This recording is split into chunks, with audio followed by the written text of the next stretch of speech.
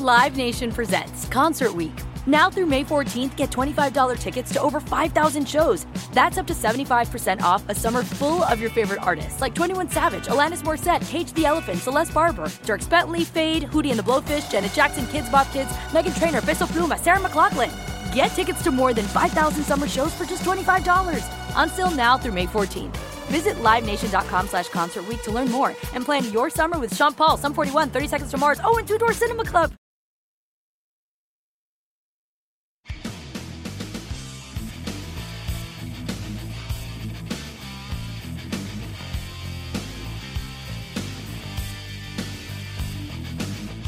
This is In the Locker Room with Wolf and Starks on ESPN Pittsburgh and Steelers Nation Radio. Presented by your neighborhood Ford store. The F-150 is the official truck of the Pittsburgh Steelers.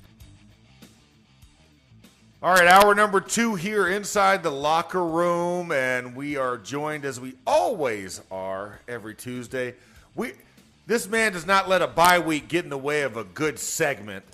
Steelers Digest editor-in-chief, the commandante of all things Steelers historical, purveyor of fine Italian eats, also one of the actual precursors for the Fat Guy Delight. One of the original, but came out with it out and made us eat it, didn't he? We didn't want to eat it, yes, did we, Max? Yeah, he was not only the precursor. He was not only the precursor, but he's also the instigator. Yes, there you go, the instigator. The one, the only Bob Labriola. How are you doing today, Labs? I'll tell you what. I mean, I one of the reasons I look forward to this segment is to hear what my title is expanding to, Max. Every time you introduce me. The legend has to grow. Exactly. The legend has to grow somewhere, Lab. So why not on our show? You know, It can either grow organically, or we can just make it up as we go along. However works for you, Max. I'm here for you. Let's not let the truth get in the way of a good story. Lab. There you go. Certainly not in this segment. Certainly not in this segment. All right, Labs.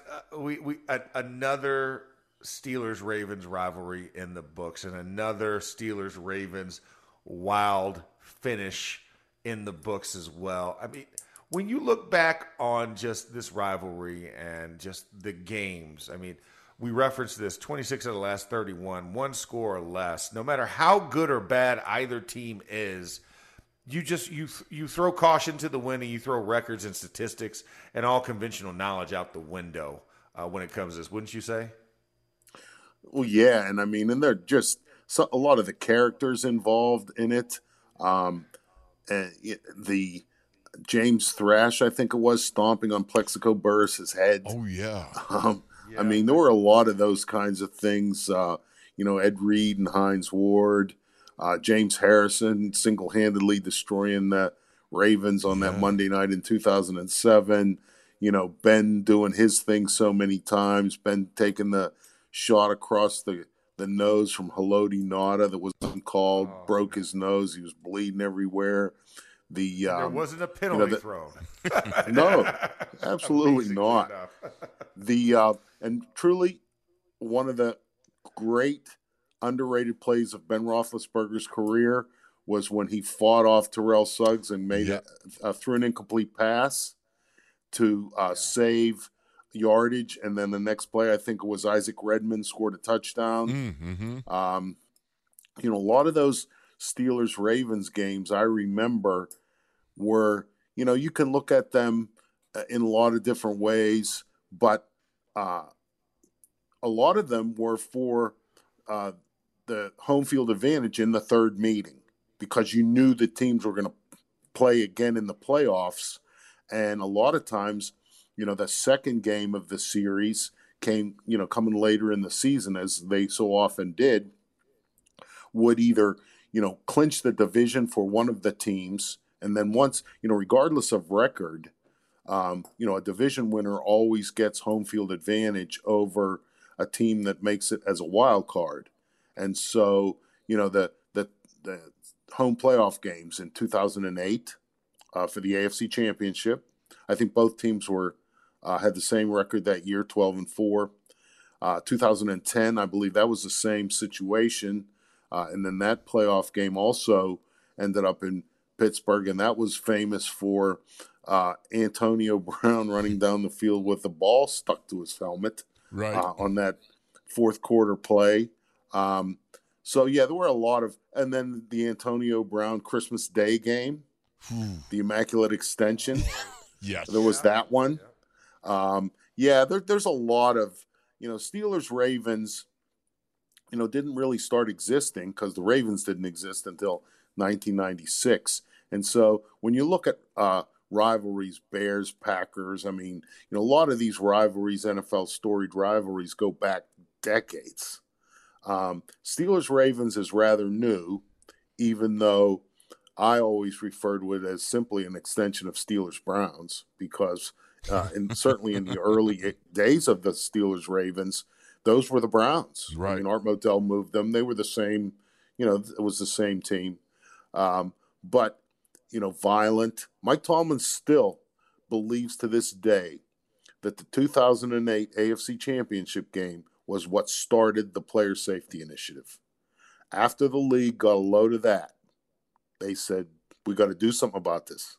And I remember in that press box, a lot of the national guys, and they were loving it.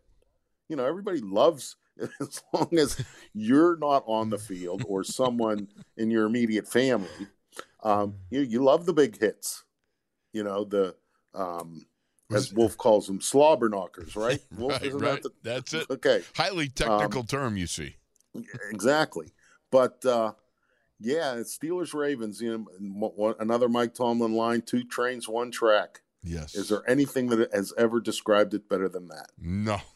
No, Labs, let me ask you, didn't Troy, his play when he jumped on Flacco, remember he blitzed, caused a fumble, picked it up, was that when Isaac Redman finished it off on the return? Do you know?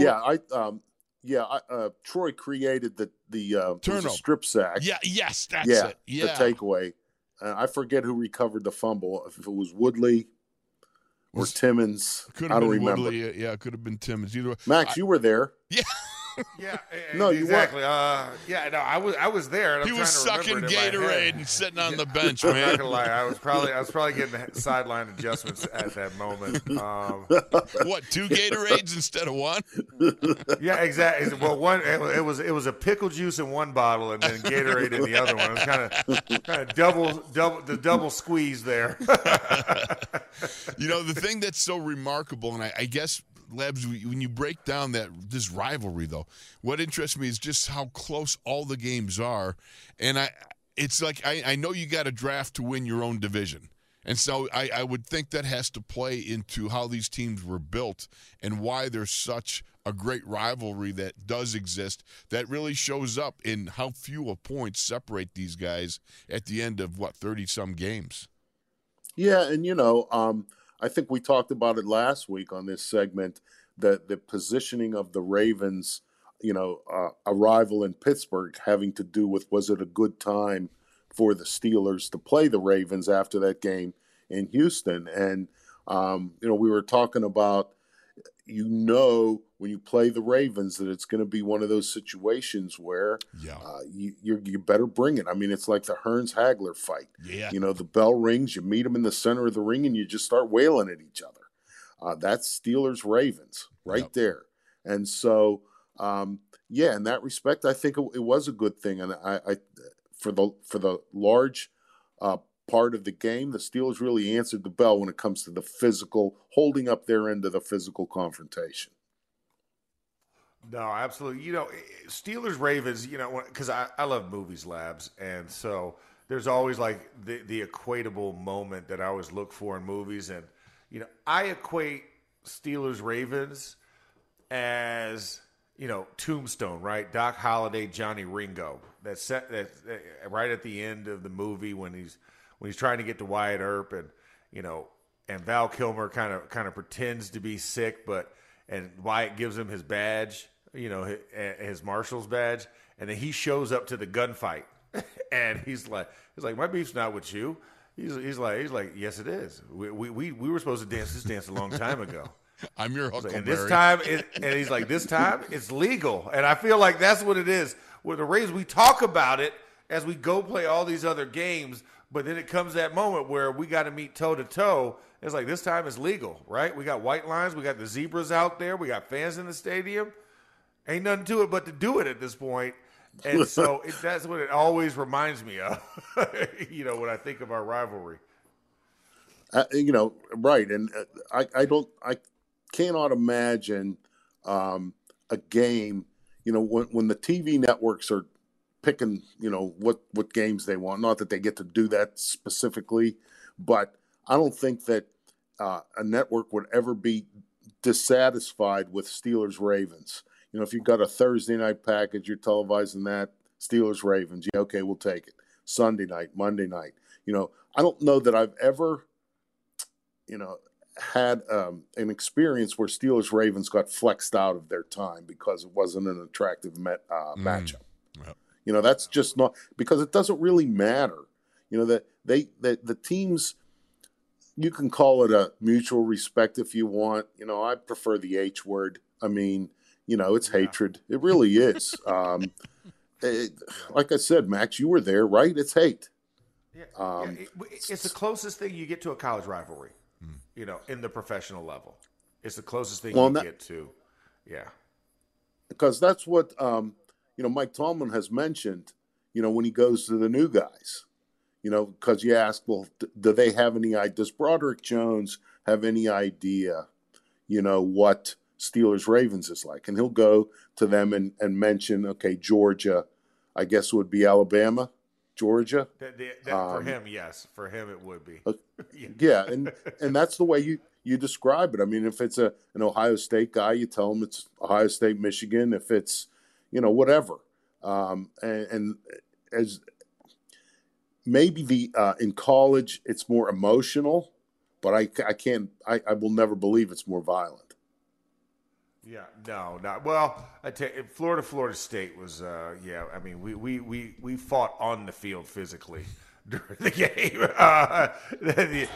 at the end of it, oh God, here we go, Wes never hesitates to get that out there. But no, senior year, we got into an all-out brawl at the end of the game. So hooligans, there are games that's what you were, hooligans. That's right. That's right. Hey, but we did it within the confines of the white lines. Now, granted, there were people that came from off the white lines and came into the white lines. Now, that's the problem, right? Yeah. My strength trainer got knocked unconscious. Poor Matt. Yeah, he took a helmet right to the cranium. What's the first thing in a fight? Make sure your helmet's on and the chin strap is double buckled. Exactly. Mouthpiece optional still, but everything else needs to be attached. Exactly. Hey, Labs, let me ask you something. You're going into this bye week now, and when you come out, there's a lot of things people are talking about that change this and change that, and all. I don't. There's not going to be any of the big changes and so forth like that, but there are some aspects that I think. Kind of bear watching, the Jaylen Warren creeping up, earning more carries, which I think is perfectly amicable because I still think that Najee and Jaylen make a great 1-2 punch. The Broderick Jones stepping up and doing a pretty good job in his first outing, but you're a long way yet from saying he's an established veteran. Other aspects that we might see, we're seeing a little bit more of Nick Herbig trying to get some snaps in there, but you've got such a great bookend duo with both TJ and Alex right now. It's almost like they're strip sack and the other guy pick it up as, it's like a play they rehearse. What do you kind of see coming out of the other end of the bye week here? Well, I'd like to see more Joey Porter Jr. I mean, I think that he has earned more playing time. Certainly that interception in the end zone is one that, is a highlight on any resume, certainly on a young individual's like his. The trickle-down thing for me with the Joey Porter Jr. is necessary and it's time. You got to get Patrick Peterson off the outside corner. That's not why he was signed. He doesn't have the young legs for that anymore. You got to, I believe, start playing to his strengths or taking advantage of his strengths.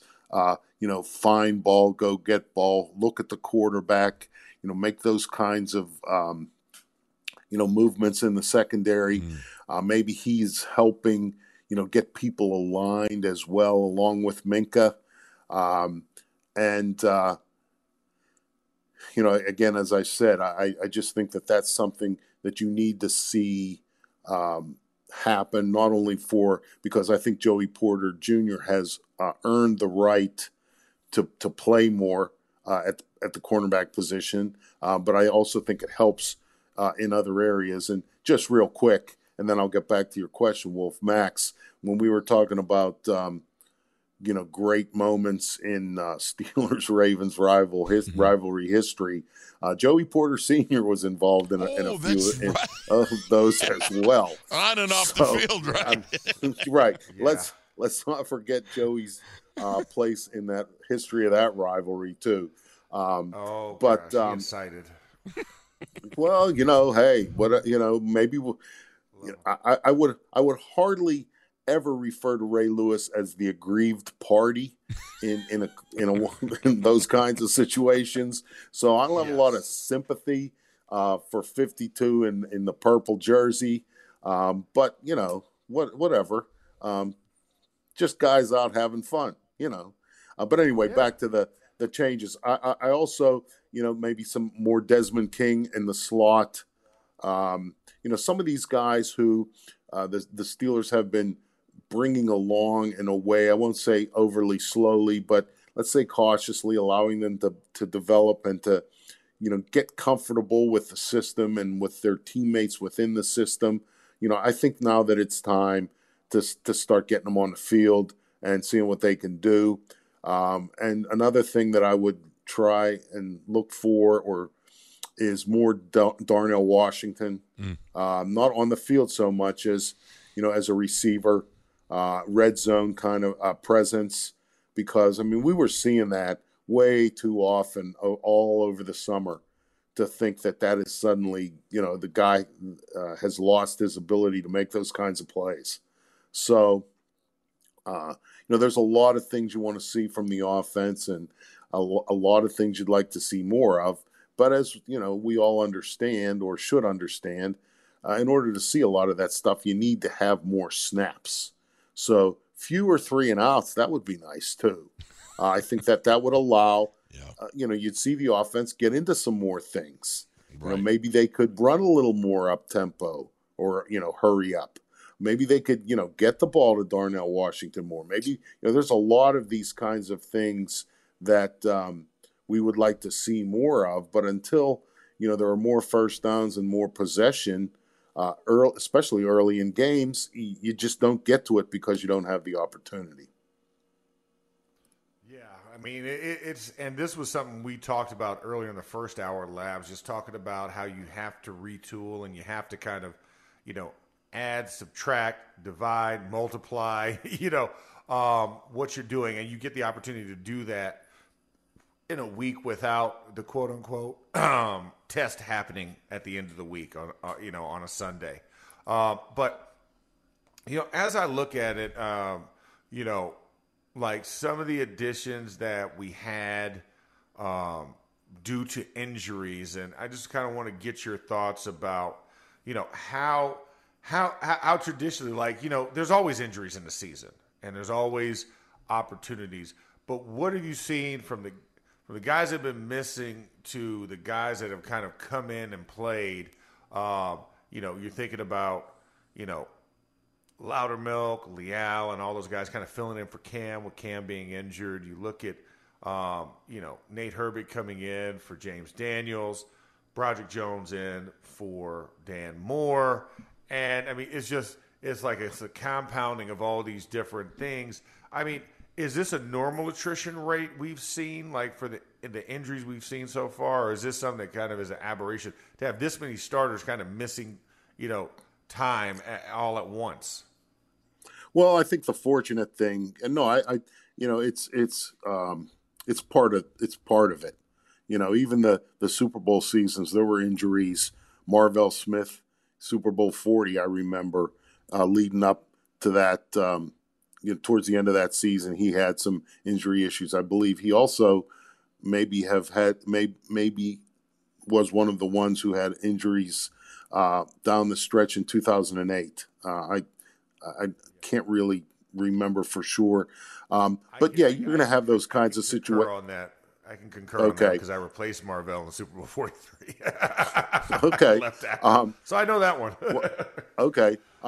But, the fortunate thing is that not a lot, and when I say injured reserve, I'm not talking about, 4-week injured reserve. I'm talking about, when you're gone for the year, because the 4-week injured reserve wasn't something that existed throughout, Mike Tomlin's tenure, as an example.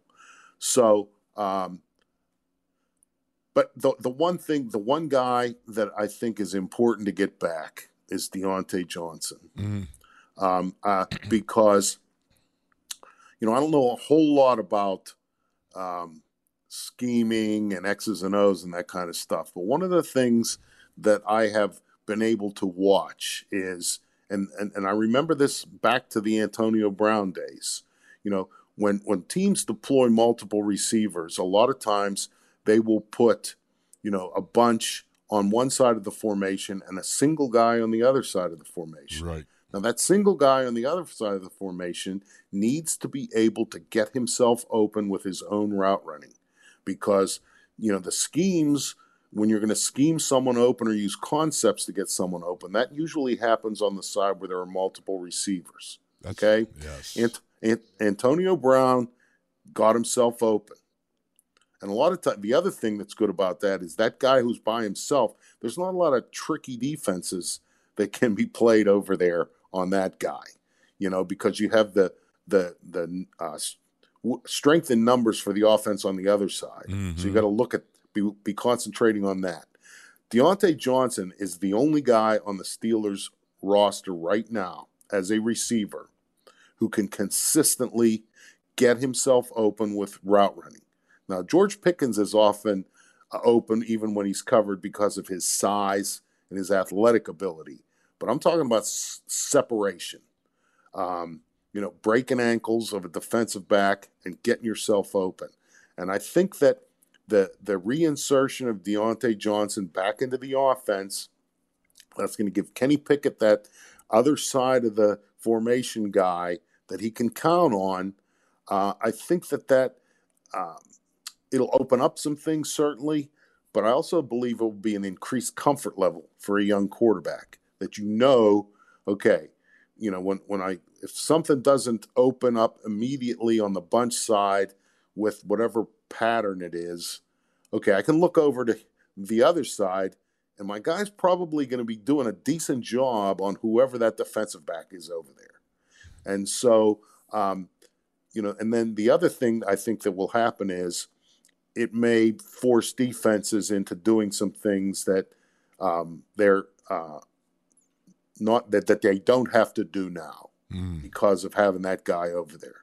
And so that to me is the one that I'm really looking forward to getting back. Like Max, you mentioned a lot of the offensive lineman things, Nick Herbig, and those. I ask you guys that stuff seriously, and I'm not being facetious. I don't know what I'm looking at necessarily enough to make comments about what's going on in the interior of the offensive line. I just don't know.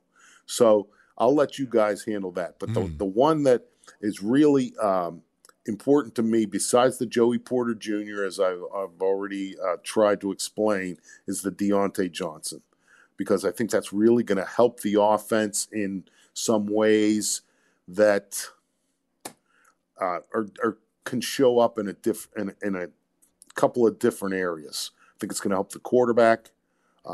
Maybe that helps some of the third down conversions early in games, which facilitates more possession time and get to more concepts, and you can do more things. That as well. So yeah, I'm hopeful that maybe on the plane ride out to L.A., Deontay Johnson is on it because he's going to be able to play. You know, that is outstanding, Labs. That didn't even cross my board. Man, good job. Same here. And that's why we bring Labs on the show. That right there. Whoa, that has earned the ticket to ride for next week. I mean, not that he needed a ticket anyways. He has a lifetime pass. Well, wait, hold on now. Labs is out next Tuesday, correct? That's right. Labs are you yes. next Tuesday? Okay. Yeah. Well, yeah, I gave you that little nugget, and now I'm taking next week off. Now you're on IR. Look at that. Now Labs is on IR. Okay. Thank you, there Labs. It is. Oh, that's a contusion of the birth certificate.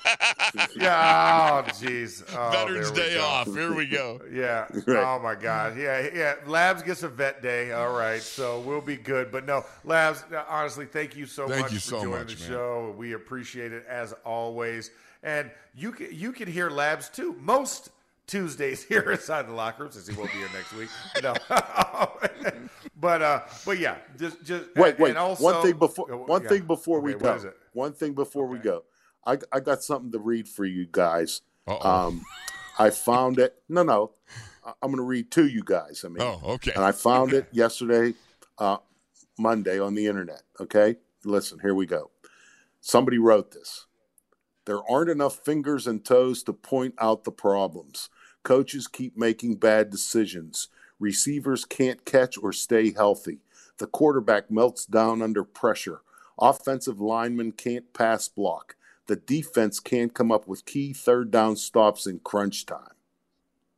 That was written by Mike Preston.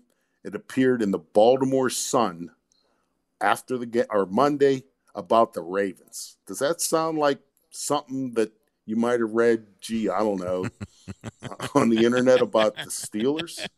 And my point is that sky is definitely not falling everywhere. Let me say it this way.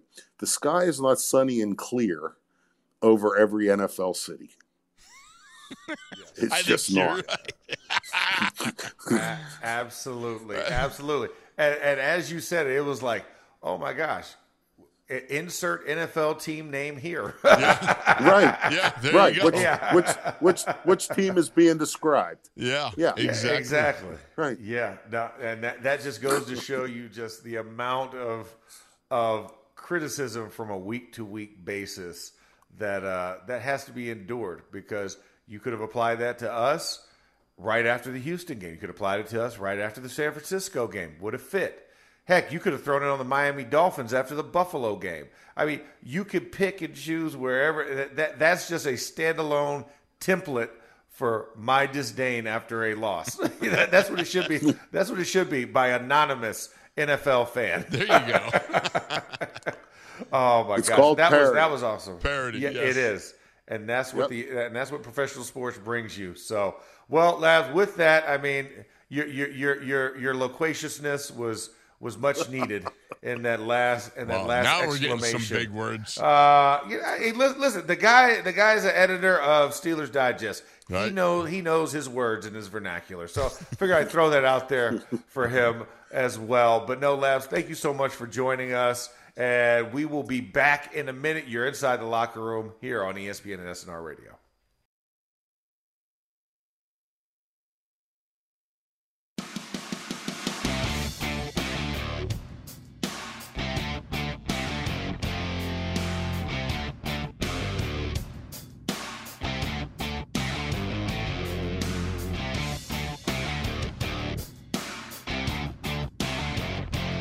This is In the Locker Room with Wolf and Starks on ESPN Pittsburgh and Steelers Nation Radio. Presented by your neighborhood Ford store. The F-150 is the official truck of the Pittsburgh Steelers.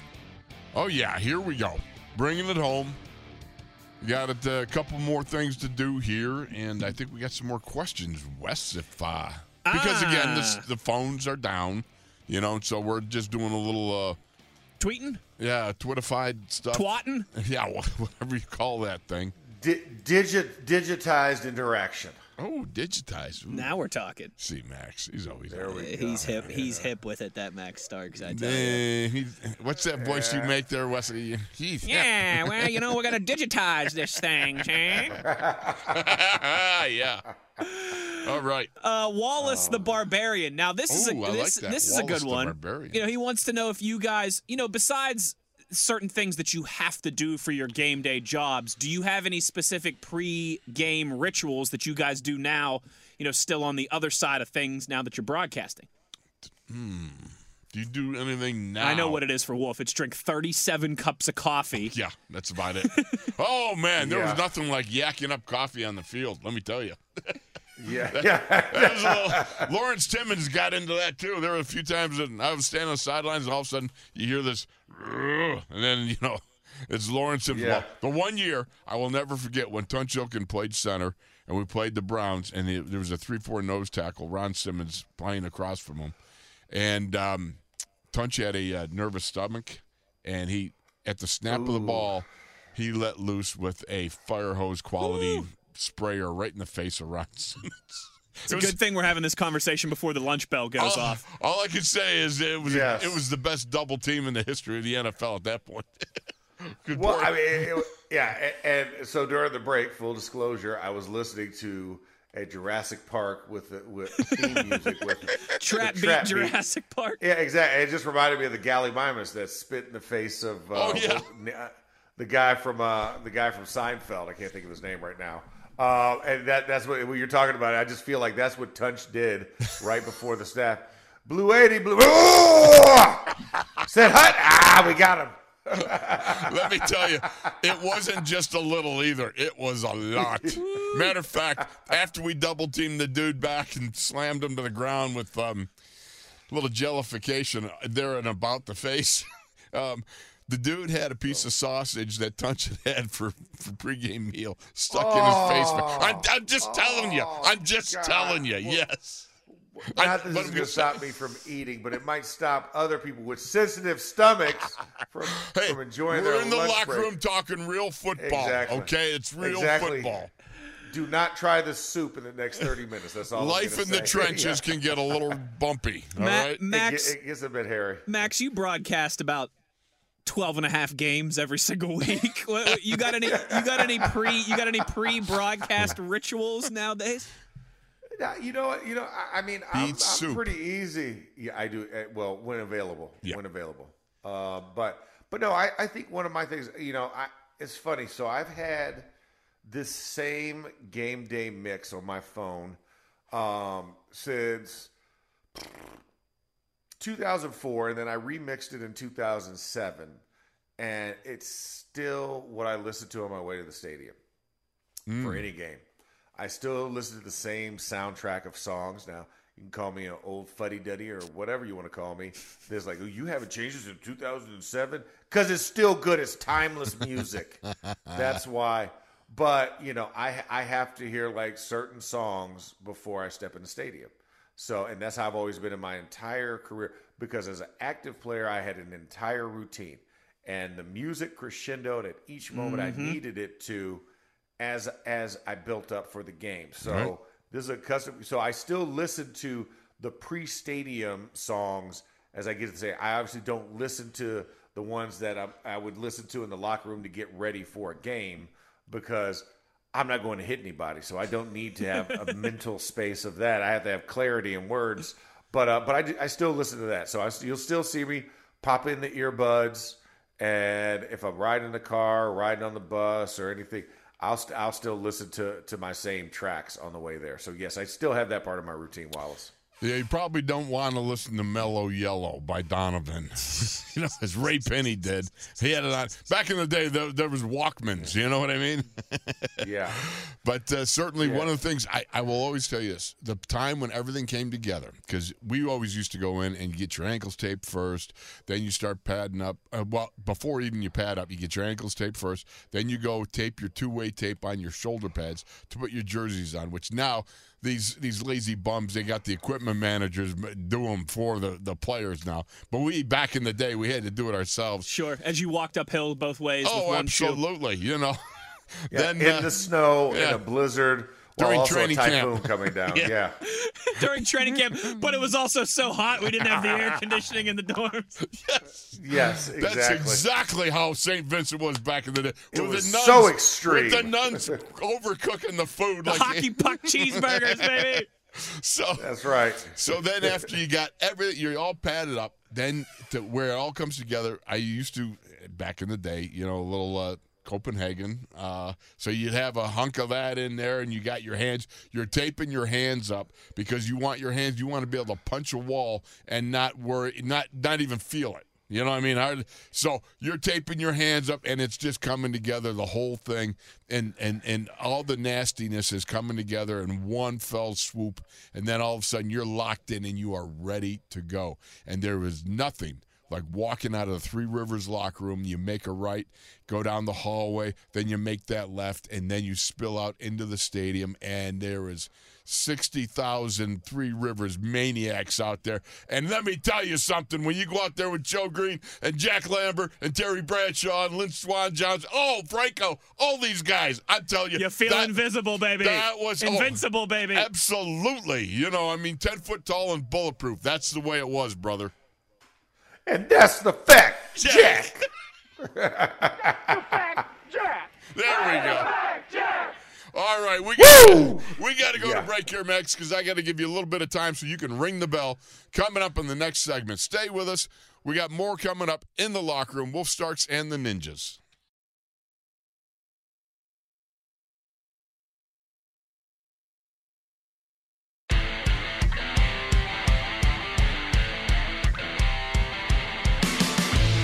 This is In the Locker Room with Wolf and Starks on ESPN Pittsburgh and Steelers Nation Radio. Presented by your neighborhood Ford store. The F-150 is the official truck of the Pittsburgh Steelers. All righty, it's bell lap time here inside the locker room. That's right, last segment of the day, and we still have tweets, so... Wesley, drop the Euler bomb on us. All right, two more. Well, hold on. If we're gonna wait a second. If we're gonna drop the Euler bomb. Pitch to Johnny. You can't pitch. That's to right. Johnny. I'm Johnny. We will do that, Johnny. You should will pitch. You should have corrected Kinger yesterday when he said that my stage name was Wesley. You should have said, actually, it's Johnny. Okay. Johnny. Oh yeah, that's true. Yeah, it's just Johnny, and Johnny.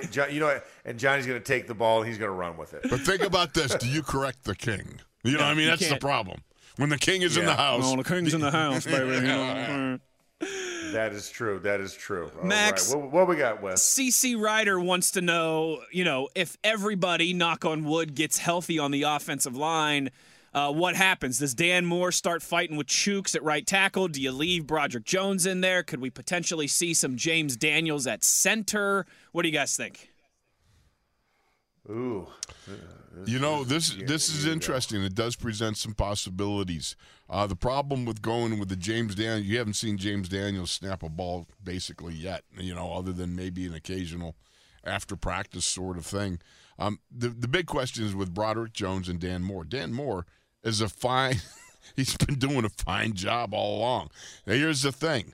Broderick is the guy that they wanted. They brought him in, and so you're going to let this play out and see how Broderick increases. The best way to do this, in my mind, Max, he started this game, you get the next start. If things go south, okay, you got to rethink. But if things keep progressing and going north, then you take the next step. That's the only way to do it.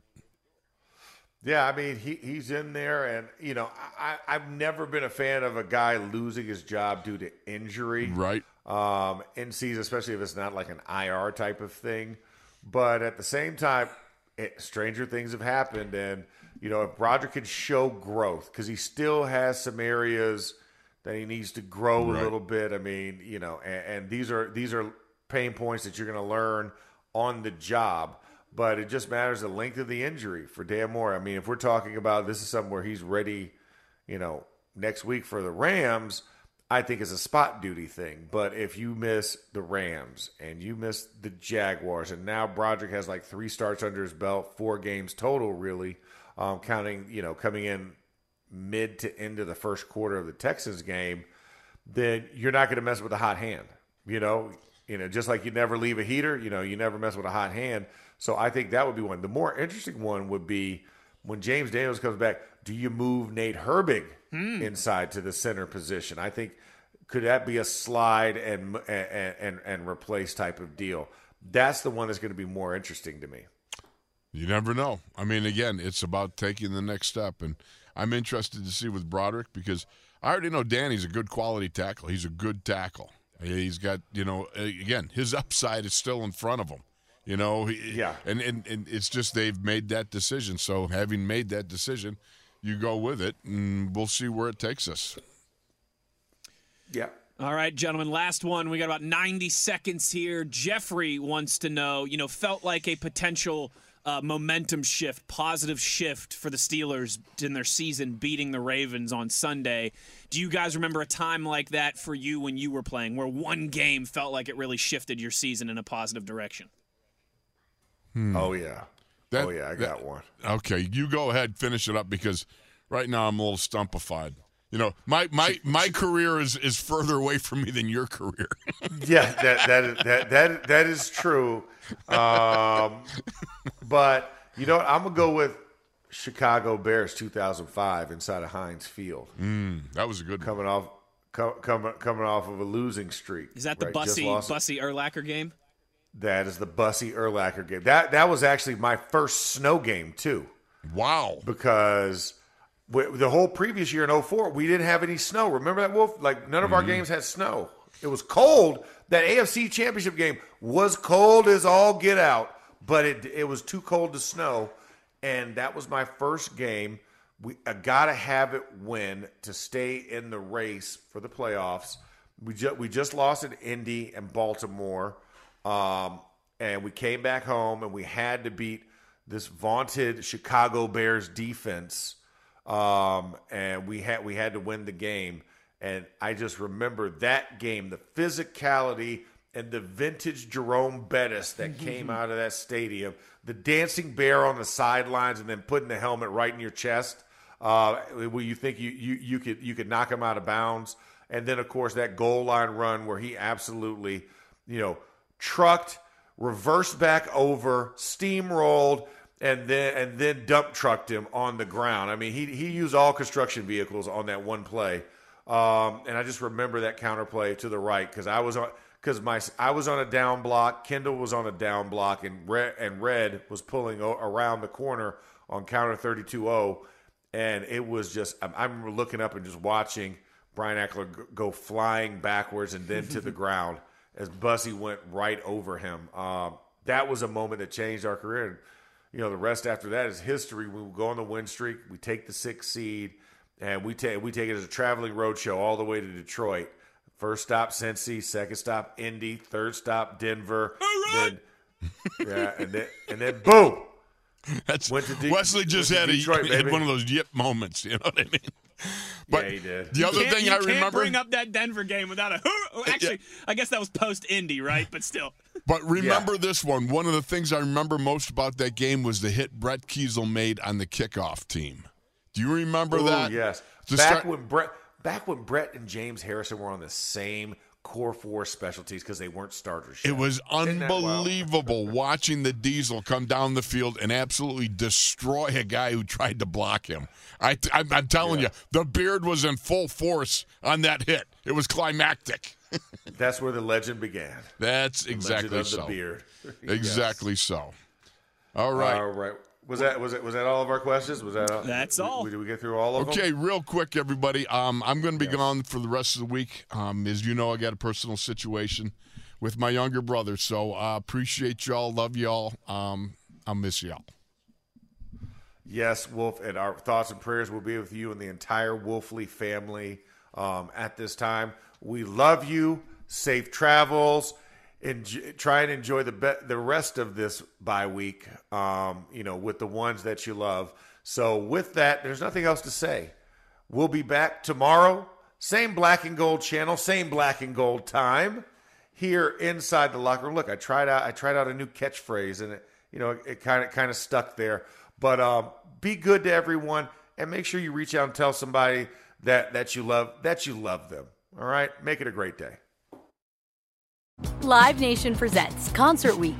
Now through May 14th, get $25 tickets to over 5,000 shows. That's up to 75% off a summer full of your favorite artists like 21 Savage, Alanis Morissette, Cage the Elephant, Celeste Barber, Dierks Bentley, Fade, Hootie and the Blowfish, Janet Jackson, Kids Bop Kids, Meghan Trainor, Peso Pluma, Sarah McLachlan. Get tickets to more than 5,000 summer shows for just $25. Until now through May 14th. Visit livenation.com/Concert Week to learn more and plan your summer with Sean Paul, Sum 41, 30 Seconds to Mars, and Two Door Cinema Club.